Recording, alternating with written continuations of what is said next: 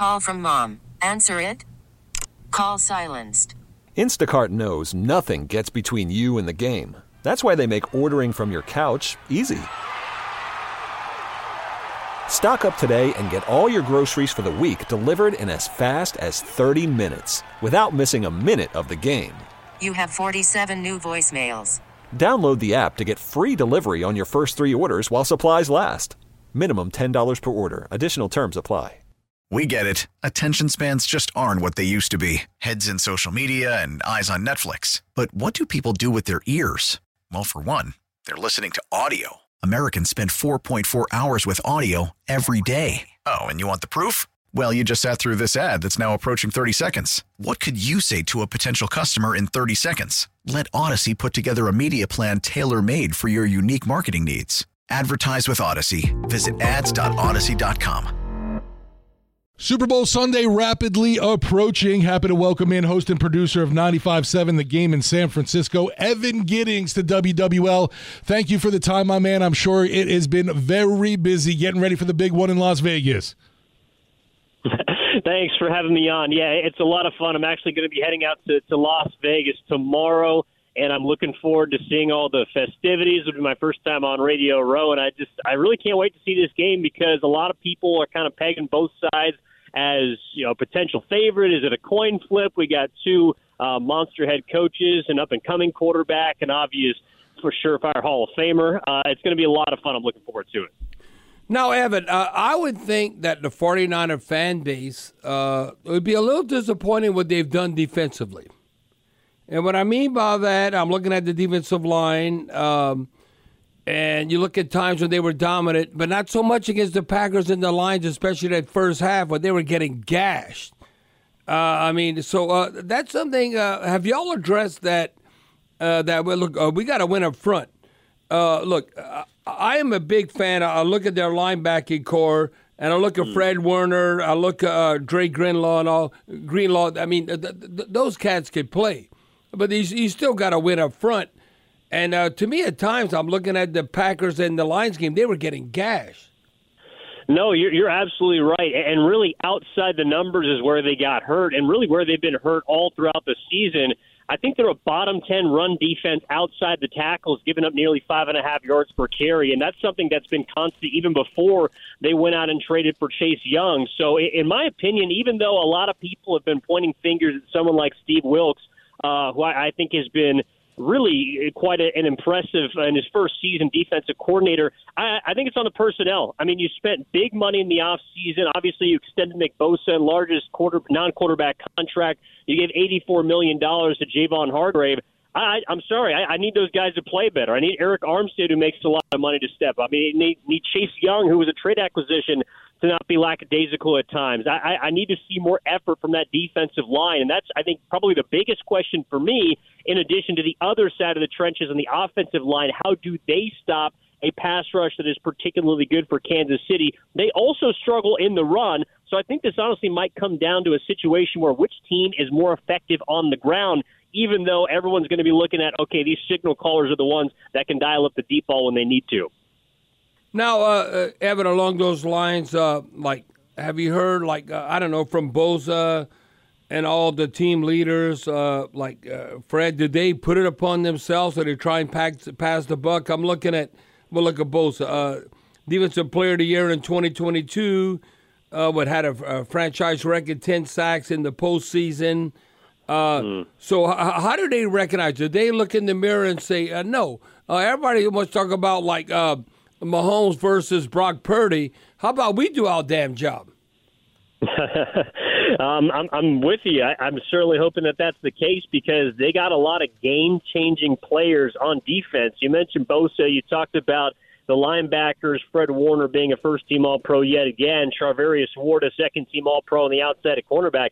They got playmakers. It's just about those guys making plays, and I feel like sometimes there isn't as much buy-in on the defensive side because there's so much talent. Those guys try to individually wreck individual plays, and sometimes you can get hurt when you're not playing collectively as a unit.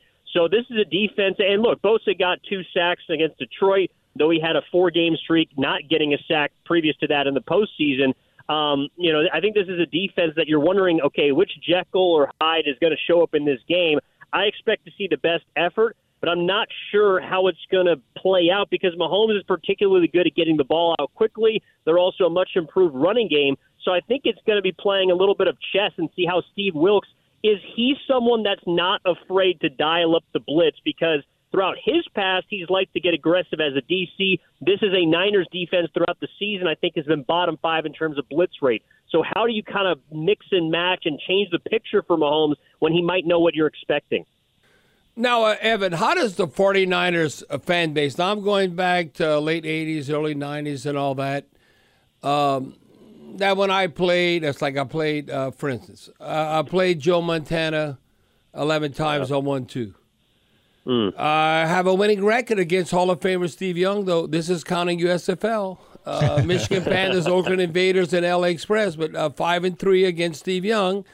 But when I look at the Bay Area, and I played in Oakland, so I appreciate my time there, even though it was only 1 year in 1985. But how do they view, to me, Brock Purdy? I think it's like a poor man Drew Brees, whatever. Now, it's basically one season, a little bit more, and I don't know what's going to happen. But when they say, like, and I've said this before, when you talk about Evan, how can you be a game manager in this day and age, how the rules are structured, that here's an NFL passer, he has the number 1 passer rating in the whole National Football League, but this is the thing that caught my attention. How can you be a game manager and lead the NFL in yards per attempt passing? That's not a game manager stat right there. Come on. No, you're right. And he has made game-changing plays throughout this offseason as well. You know, whether you want to label him a game manager or not is completely up to you, but I personally would lean towards someone that can operate both in and outside of the system, and that to me is the biggest difference for Brock Purdy to his predecessors in San Francisco. Now, Kyle Shanahan has not had someone that I think he can rely on to, whether it's kind of improvise or operate outside of the script. There hasn't been anyone with Kyle Shanahan that has been able to do that. So I'm 100% with you, and I think the rest of the San Francisco 49ers fan base is also there. I would say that the majority of people haven't put him in the Montana or the Young category because that's unfair. Right. But if he wins this Super Bowl, you start to look ahead and say, what is this guy going to be able to do? Because he's still on a rookie contract and the team's still going to be good around him. I think that's another reason why there's so much pressure behind this game for Purdy. It's, well, if he gets it done now, what else can he accomplish in his young career? Now, Evan, I want, because, you look at the quarterback position, whether it's Pat Mahomes or whether it be like Lamar Jackson or even Brock Purdy. Mm-hmm. Our coaches, our offensive coordinators, are they patient enough that you always want the big play or the splash play, but are you willing to run the football what it might take? I mean, I thought it was terrible, Ravens' game plan. They were number 1 rushing the football, and the running backs only get 6 rushing attempts. I would think what the Packers and the Lions did with Isaiah Pacheco, look how hard he is, beast mode, the way he runs. I'd be shocked if you don't have 15 to 20 attempts. Now, that's less of Pat Mahomes, but along those lines with Christian McCaffrey. I mean, we remember Christian McCaffrey with the Carolina Panthers in the NFC South. Now, look, they had to trade, the second pick, third, fourth, and fifth to get Christian McCaffrey before last season's trade deadline. He might end up being the MVP. I don't know. But to me, a quarterback's best friend is always giving a talented running back like a McCaffrey or Pacheco, give them attempts and touches. And it could also be like a simple pass where you're counting on the yards after the catch, which is like a long handoff. So a lot of times everybody wants to see the big play. All of a sudden, are you productive? So I'd be shocked looking at both offenses if Pacheco's not more involved than obviously also Christian McCaffrey. I think you're spot on there, and I think that Shanahan is not someone – unlike Baltimore, that is going to stray away from the run if it's working. Now, I know that the biggest, questions surrounding Kyle Shanahan in these types of games is, in-game play calling. In Atlanta, they said, he went away from the pass and ran it. in Super Bowl 44 against the Chiefs the last time they met. Well, he didn't run the ball enough down the stretch. He tried to do too much. So how is he going to sort of balance the offensive weapons that he has? I'm with you. I think that Christian McCaffrey is a guy that needs to tote the rock. I mean, maybe not John Riggins type numbers here, but right. someone that demands the ball, and the amount of touches that he's going to get can determine how far the Niners can push this Chiefs run defense that has been a little bit leaky. I know that the pass defense has been fantastic, and overall they're number 2. But I think Kyle Shanahan's looking at that Buffalo film and seeing, hey, this is a team that whether it's with the quarterback or James Cook or others, they put up 185 yards on the ground against this Chiefs team and push Patrick Mahomes to the limit. I think that's a game plan that has to be enforced early on, and this is how I balance it. I look at Christian McCaffrey in this offense as the kindling. He's the guy who starts the fire. And then Brock Purdy's the one that pours gasoline all over it, and the flame ensues. This is an offense that, when properly balanced and starts with McCaffrey, I think, is one that can take down the likes of the Kansas City Chiefs and Patrick Mahomes. Talking to Evan Giddings from 95.7 The Game in San Francisco. And obviously, our audience here, the Who Dat Nation, very curious to learn more about Klint Kubiak, going to be becoming the offensive coordinator of the Saints after the Super Bowl. What can you say about the Niners passing game coordinator, what he's done 1 year there in San Fran? Well, obviously his impact has been felt, and any quarterback that you're attached to, whether it's the quarterback's coach, the OC, the passing game coordinator like Kubiak is, he's going to get a lot of credit for what Brock Purdy's been doing. And I think that it's a smart hire because right now any association with Kyle Shanahan is typically a good one, especially in the offensive side of the ball. I mean, you look at the head coaching hires, but also the coordinators that have flown under the radar. And that's a room that on the offensive side of the football has got a lot of collective knowledge. Now, Klint, obviously, with his father being who he is, has that understanding of the game and professionalism. He's been around the block as well. Minnesota, he's worked under Norv Turner. He's worked with Kevin O'Connell. He's worked with some brilliant offensive minds.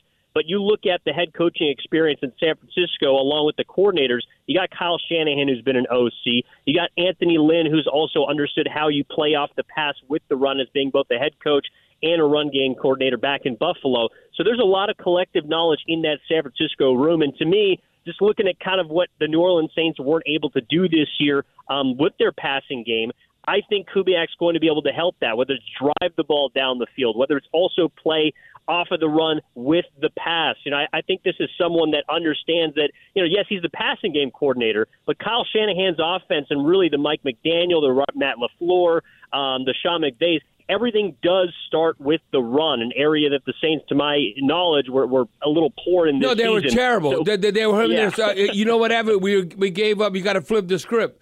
We gave up 4.5 yards a run, and we averaged 3.4. Yeah. We got to do just, there you go. Give up 3.4 and average 4.5. Yeah, you're right on. Yeah. So I think even though Kubiak does come from a passing kind of background, he understands the importance of establishing the run, and that'll take pressure off of his quarterback. We're talking about Brock Purdy and Patrick Mahomes. You got to take pressure off him with the run. So I think he's going to be able to enforce that as well. And you know what I like also, Evan? You got all these young minds, whether they 35, 36, or mid-30s, whatever. And you might say, oh, they're the quarterback coach or they're in charge of the pass game coordinator. You know what I wanted with the Saints? And this is why I was on board with this. And I think most of the Who Dat Nation is, because he's not a virgin. What are you talking about, not a virgin? No, he has called plays in an actual NFL game with Kirk Cousins and the Vikings. Yep. So that's what I look at. Okay, because I can tell you this, Pete Carmichael, he's called plays before, but if you counted upon the call plays, there's an art to that. You could set up, and that's why Sean Payton brought Pete Carmichael to Denver, because to help set up a game plan. Okay, what are we going to do in the red zone? That little bird in your ear? Or what a third down, give me some suggestions. But to actually call plays, that's a craft. There's an art. And I think Klint Kubiak, now he wishes he maybe has more experience, but he's done it before.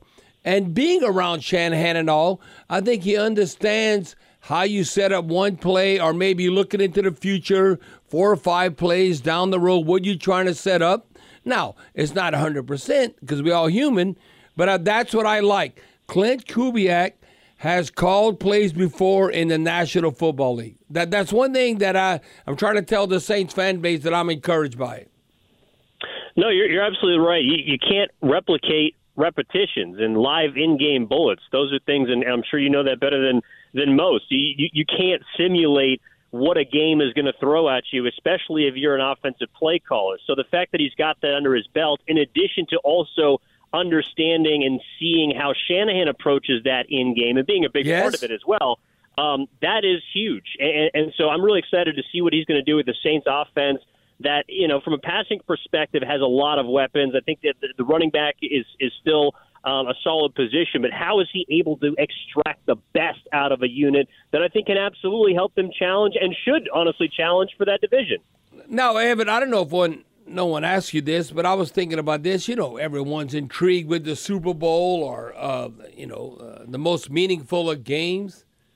Has there ever been a Super Bowl that maybe on this level has had a better – we always talk about duos, and I'm not talking about, Taylor Swift and Kelsey, but a duo of tight ends. And when you look at Kittle and Kelsey, is there a better pair of tight ends in the Super Bowl considering how confident they are and how they can produce? I don't know. I think this is the best Super Bowl when you look at Kittle, where he's at right now. I don't know. They have, some university, tight end university. I think they're best buds and all that. Yeah. But when I look at Kittle and Kelsey, I don't think it gets any better than that right now. I think that's a really great point. And, just off the top of my head, I don't know if we've seen a type of matchup where there's been this level of cachet at the tight end position, because I don't think that I'm not sure Tony Gonzalez was on that Falcons team when they played Rob Gronkowski, so I'm not sure if there's been. That's a good point. That might be true. Yep. Yeah, so I think that's really the only one that I can kind of remember. But you're right. I mean, first team All-Pros in the same season. Obviously, one's headed to the Hall of Fame and just passed up another San Francisco 49er great Jerry Rice for most receptions all time in the postseason.